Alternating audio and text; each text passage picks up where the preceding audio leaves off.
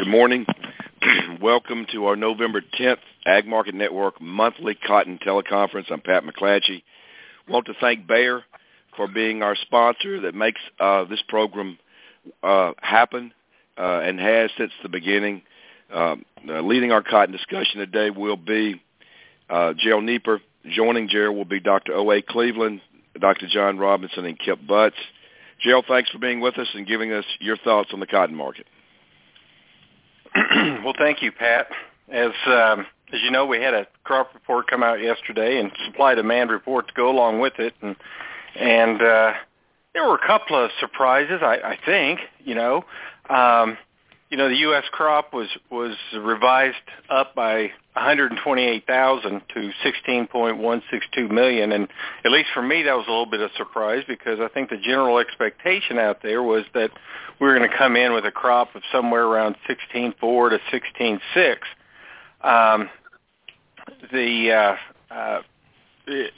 Texas did go up. It went up from 6.5 up all the way up to 6.9 million bales, as you had increases across 1N, 1S, and 2N, and minor adjustments elsewhere. So all those that high plains has really benefited from this extended fine weather they've had, and apparently the rains that they had here recently didn't do any damage.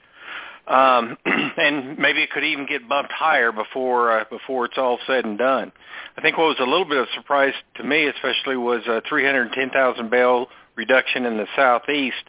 Of course, it took a while to get through all the possible damages from that storm that we saw not too long ago.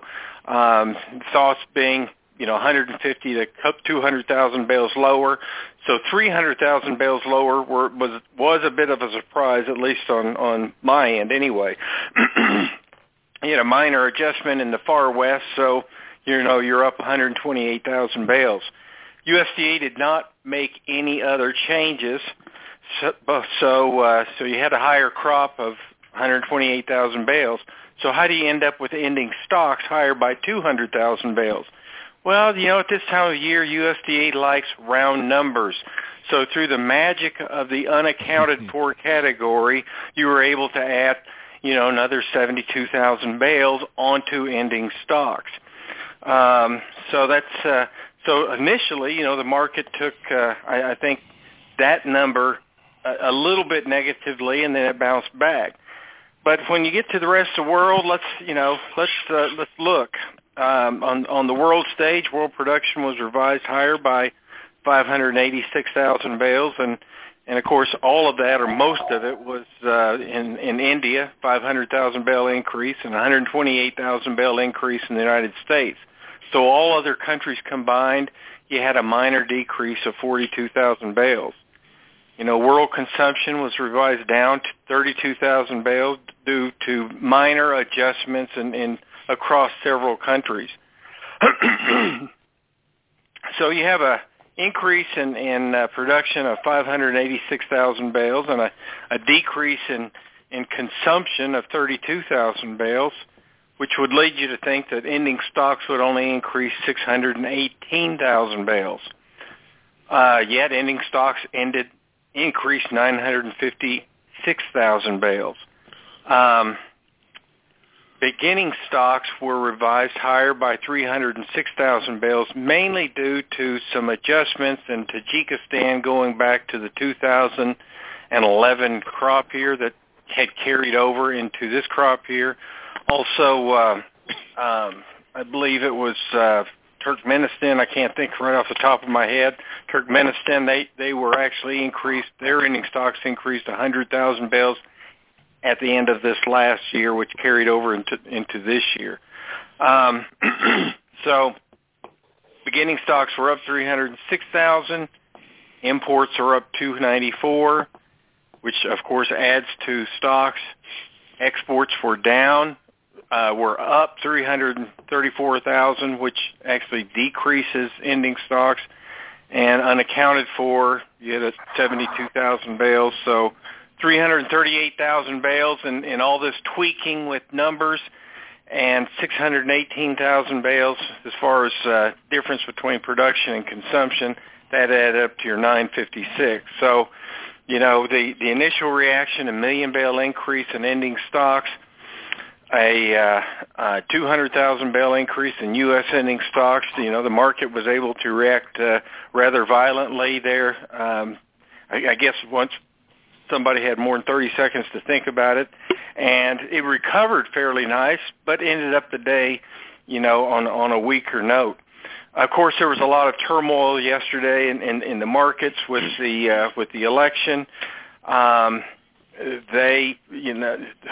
course, the dollar was down horribly Tuesday night rather. The stock market, they actually had to stop trading for a while. Tuesday morning or Wednesday morning, people came back to work and thought, well, I guess, the world hasn't completely blown up just yet, so, let's just jump back in here and buy some stocks and rally the dollar. So a lot of activity across all markets yesterday led to some pretty exciting times. One thing I think that, and I know OA has mentioned it, I know that Kip has mentioned it, several people have mentioned it, and I don't want to belabor the issue too much, but I want to get back on track on the Indian and the Chinese stock situation. We can all have disagreements with USDA, and USDA I know is going to be different from either the CCA, Chinese Cotton Association, or the CAB, Cotton Advisory Board of India. But, right now there's a differential in stocks between these two countries and what USDA is estimating of 14.5 million bales. That's significant. It's not a minor, they're off by 500,000 or they're off, by 1 million bales. It's 14.5 million bales. And you have to wonder, what is going on with the number crunchers at USDA. It doesn't take a rocket scientist to sit there and go, well, gee, prices in China are over $1 a pound. They must have a lot of cotton because prices are high. I guess that's what the thinking is. Yeah, I'm not sure what the reluctance is to adjust these stocks. And maybe 14.5 million bales, you take it at face value, maybe that's too large. Maybe if everybody got their heads together, be closer to, 10 or 11 million bales. But it can't be 14.5 million bales of cotton. And I wish USDA would do a little more investigating into it and try to get to the bottom of these differentials. I think that's what's keeping this market high right now, or higher than it otherwise might be, under the circumstances of a 16.5 million bale crop. Last year we're looking at a 13 million bale crop and we're at 60 cents a pound. We're 16.6 million bale crop and we're at almost 70 cents a pound right now. And things are just it just begs the question of, what have they missed over there in China and India, or what have the authorities in China and India missed that we don't know about. So anyway, that's kind of my comments and on the action so far, Pat. There wasn't a whole lot of there weren't a lot of number crunching that took place in yesterday's report, but I think that the underlying friendliness in this market is got to be somehow tied back to these stock numbers in both India and China. And that would be my report for today. All right, thank you. Let's open it up for anyone to comment. So it seems, at least with the China situation, that, and I think USDA has stated this twice in previous WASDEs, they're making an inference based on the higher prices in China that consumption is so much higher, or higher than they had previously thought, so that that was the reason they were bumping things up and raising Chinese consumption specifically. And I'm not in a position to challenge that, except that I have heard some industry people suggest that, well, be careful about making inferences about Chinese demand based on Chinese markets when they can have as much speculative distortion, at least in their futures, that we have, maybe more. So I've heard a few people question that inference by USDA that higher prices necessarily means that there's greater demand there. So be careful. Well, okay. That sounds great. There's greater demand. So they've taken more stocks off the market than we think. Well, if you presume that to be correct, and I think that's sort of what John was alluding to, is maybe the presumption based on prices that it's a demand-driven thing may not be entirely accurate. We may be potentially USDA could be overstating that consumption. If I look at the relationship between the polyester prices and the cotton prices there, I've got to question whether you would prefer to use cotton, particularly if you're exporting that product, rather than domestic markets, simply because of your margins. So again, that's something to question. I think it goes back to Gerald's point earlier. Maybe it's not a consumption; it's just a stock problem. I mean, these things. It's always been a mystery to me, the Chinese and Indian stocks, but they tend to not. I question sometimes their accounting anyway, and putting too much kind of emphasis on their numbers without kind of going your own way might be an error in and of itself. Have you got any thoughts? Well, I've harped on USDA's overestimation of China and more particularly India. It's best just for me to shut up. It just is, and until they get ready to adjust, they're not going to do it. And I can only say they're much better people than I am, but it's just a number that needs to be addressed. I think the market just lives with it, just trying to figure out what it is because they can't get a good number from USDA. Okay. Well, let's Gerald, I'll if I may, Pat, I just as you said, it was difficult to find much in this report, much number crunching. The numbers came out pretty much the same, and while we did see a 200,000 bale increase in U.S. carryover, you very astutely mentioned that the crop change was only about 120,000 bales, yet USDA rounded that up to a carryover increase of 200,000. And they followed through with that, as I could tell, with most countries, of course, the big exception, India, the 500,000 bale increase. But all other changes tended to be, and it's tended is the key word, a change of 20,000 bales here or 3,000 bales here, 6,000 bales here, and you're dealing with 100 million bales. And so those little 2,000, 4,000 bale changes were not very much. Had a small change in Vietnam stocks, but that was not a shocker. That just ebbs and flows with the demand there, and of course that's one of our major markets. So that was a non player as far as the changing in the numbers. So we're left with the same thing we had last month. It's not any difference. Well, here's a question. Will this new president and his administration be friendly to agriculture? Oh, I think without question he will be. I think it's. I think you have a man or a team of people, men and women. I think you have a group that's very keen to agriculture, very keen to agricultural trade. I know there's been a big trade discussion. The trade situation with Southeast Asia, that pending deal may not go through now, but both candidates had voiced their opposition to that, and I actually thought that would be a good deal to go through with. But hopefully what we will get will be some fair trade ideas as we look at cotton with respect to China. The past administration has just allowed China to beat us over the head and shoulders, up and down our entire body, and done nothing about it. So hopefully this administration will step up and speak to fair trade with respect to China.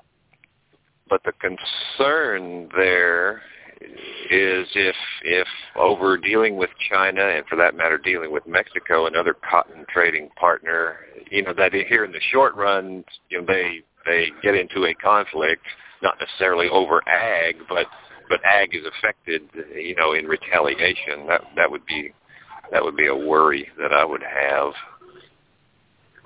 Well, I'm not going to worry about retaliation. It's a big boy game. It's time we play big boy rules and not cater to and pander little situations. Let's go ahead and get the deal done. If we're thinking about a wall being built, no, I would not think a wall will be built. There may be some reinforcing of what's going on down there, but one cotton grower told me yesterday, he said Mississippi has a yield of 1,214 pounds, an average yield. He said, with that kind of yield, you can take the Mississippi cotton farmer and he can pay for the wall.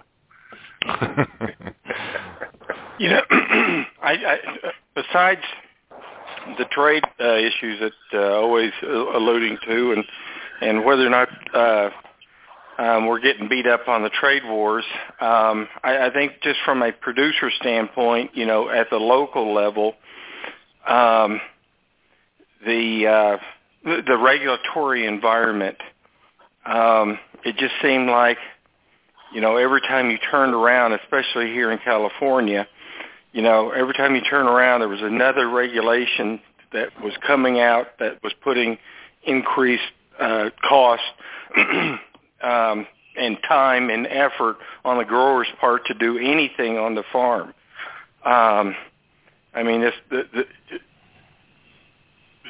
Waters of the U.S. Everything. That list can go. Yeah. The list can go on and on and on forever, and you've got to be able to free these guys up to do something. It was just getting to the point of being ridiculous. Unfortunately, the left took something and just ran too far left with it. And now gonna have to start backing off of some of that stuff, and let free people up to do what they do and do well. I think that's an excellent point. The regulatory regime had just gotten out of control. But if you look at the overview of what the man has talked about as far as moving the economy, it's going to bring in some inflation into the markets, in the general economy, which will certainly be a benefit. Now, there are different kinds of inflation, but I'm going to consider this more a, quote, across-the-board inflation type, which would very much benefit cotton farmers and the textile industry and anyone that's essentially in business. He's talked about cutting the corporate tax rates. If you can do that in conjunction with a little inflation, you can actually move. I'm not talking about 5-6% GDP, but I am talking about a better growth rate. If we talk about what's going on in the U.S. for the last several years, we've been stagnating is probably a nice way to describe it. So I think given that's going to be in and of itself a momentum that will help ag just on its own. And I'll add one more thing. This is in the category of, you might call it pre-rumors, but I heard on the radio yesterday some discussion about Rick Perry, former governor, former ag commissioner, and former cotton farmer, being contacted by the Trump administration about a potential, and they were talking about it in terms of a USDA bureaucratic appointment, maybe ag secretary or something, which if all that happened, then presumably that would be, a familiar and sympathetic secretary. So that'd be good. Those rumors are abundant. I know the radio here had the governor of Mississippi serving as the Secretary of Agriculture, and to my knowledge, I don't think he can even spell agriculture. Well, I wasn't going to comment on abilities of anybody. Yeah. Those a number of people. I know I heard one industry person speak of it yesterday, but it's been floating around Mississippi for weeks that Mississippi State University would lose its president, and a former Deputy Secretary of Agriculture would return to Washington in the name of Mark Keenum as the Secretary. So, it may be whoever. Maybe Pat McClatchy yet. It probably will be whoever, away. Yeah, that's right. Won't be from Kern County. Well, let's talk about price. Let's talk about price here. We seem to be trapped in a box with regard to price. OA, where are we going? Well, I personally think we're going a little bit lower. I have been one that wants to take this market higher, and I'm not giving up on it yet. We've got another week before first notice day. We've got still got to get our call sales and purchases in order. Not a lot of search stocks, so they've been growing. I just tend to think now that we have a good handle on crop size, that the markets can back off a little bit, or the trade can back off a little bit. Mills have priced themselves. They've gotten in a hole, getting very far behind in pricing. They've caught up somewhat. I just don't see the scramble for cotton that we had been seeing. And if we don't go lower, I just don't see us going higher. We stay stagnant somewhat. But I would tend to think that we've got 2 or 3 cents lower, that we can break down to around 65 cents. Okay. John, what are your thoughts? I agree with that. It's that thought and that range. I think 65 would be the low. And as OA mentioned, there is I think a notable discrepancy between on-call sales and in the spring crop. So there may be some upward volatility or fireworks in the next calendar year. But right now, 65 on the low, and I don't know, 72 or 3 or something on the high. Okay, Kip. Well, I think we've been seeing the sideways market. I think this week we're trading options. I think we're just in this range because when it goes up a little, option traders have to hedge, and goes down, they have to hedge. So that's the range we're in now. I'm afraid this on-call sale position for December is a bit over concerning for the upside, because the specs are still very long, and I think there's plenty of give and take. Each one can offset the other. So I tend to agree that short term there's more downside. I think on Monday, after we get the options off, we'll probably see a little more downside. But there is some mills that need to cover. I don't know whether it'll be fixation or just buying a little more cotton. I have been a bit surprised at how supportive the mills have been. I thought we would need lower prices, and that kind of supports the argument that some have made that mill use is a lot better, not just in China, but mill use is a lot better worldwide than some have given it credit, and that would have to be me, because I've thought that we've been overstating consumption for a while, so I maybe have to rethink that. But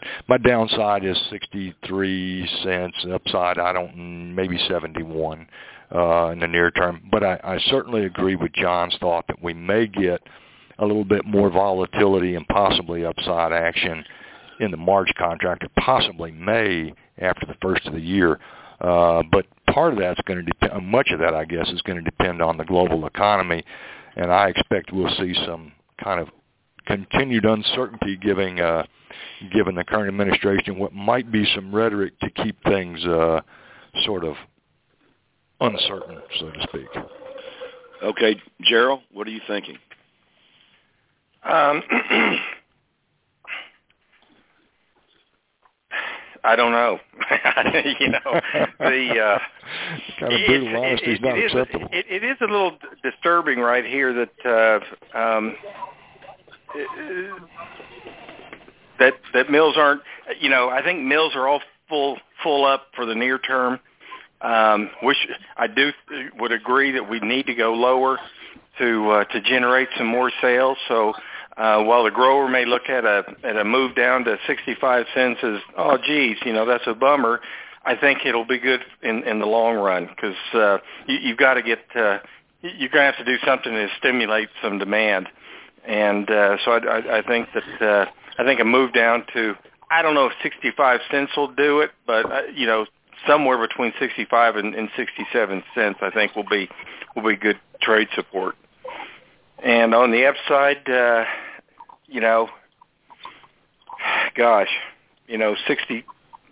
70 to 71 cents here in the short term. So, 65 to 71.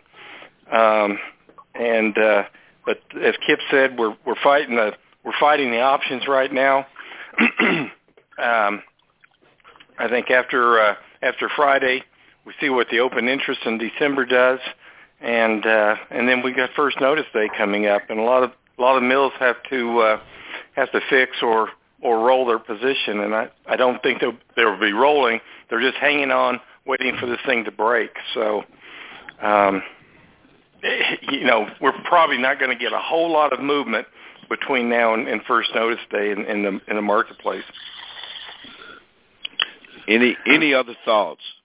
Pat, if I may, I'm just curious what the other guys are thinking. I continue to carry exports at 12.5 million bales, and in the back of my mind, think that's low.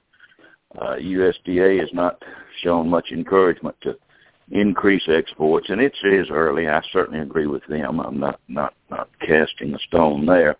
But what do y'all think about exports? We have the crop to do it. The exports have been pretty strong, yet above 71 cents, 72 cents.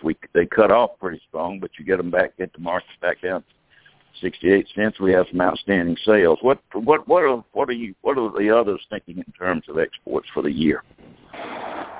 This is Skip. I have at 11,820 right now, so I'm kind of okay with USDA's number, and I'm kind of predicating that on what I perceive to be a little bigger increase in the Indian crop size. I think Pakistan's going to add a little bit more. That's going to curb their imports a little bit. Pakistan has been a great importer. I'm not sure that's going to hold up the rest of the year. I should say importer, great buyer. I'm not sure that's going to hold up. But at my 11.8, for what it's worth, my bias is that I might be a bit low on that. So I'm not at a 12.5 or 13, which I am hearing some people talk about. But I'm not overly optimistic right now, simply because I think there's going to be enough supply out there. Yeah. Well, I'm like you. I do think the Indian crop gets a little larger as it gets. I didn't really see the number increasing much. I mean, if they find 100,000 more bales of Texas cotton in the next production report, then I figured, they may ratchet up exports accordingly, but I'm not really seeing any kind of demand pull or real strong price reaction, so I wasn't expecting much of a change. We got 181,800 bales today, I think, on the export sales report. So that's and to do a 12.5 million bale export number, we probably need to sell about 160,000 bales a week, and that was before today's report. So I mean, at least we're on schedule for 12.5 million bale export sales number. Mm-hmm. Thank y'all. But I think to feel comfortable with that, you'd like to see, maybe a 2 or 3 week period where we had, 350 to 450,000 bales in sales, right? And really move things along. And if we can get down to 67 cents, maybe we'll see that. But the big weeks we have had have been probably 68.5 cents and below. So I'm just kind of thinking that's what I recall. But anyway. Okay. Well, let's wrap it up. We want to thank our sponsor, Bayer, for making our program possible. Thanks to Gerald for leading our discussion today. Thanks to our panel for all their contributions, and thank Thanks to you, our listeners, for joining us. That concludes this meeting of the Ag Market Network teleconference. Thank you. Thank you all.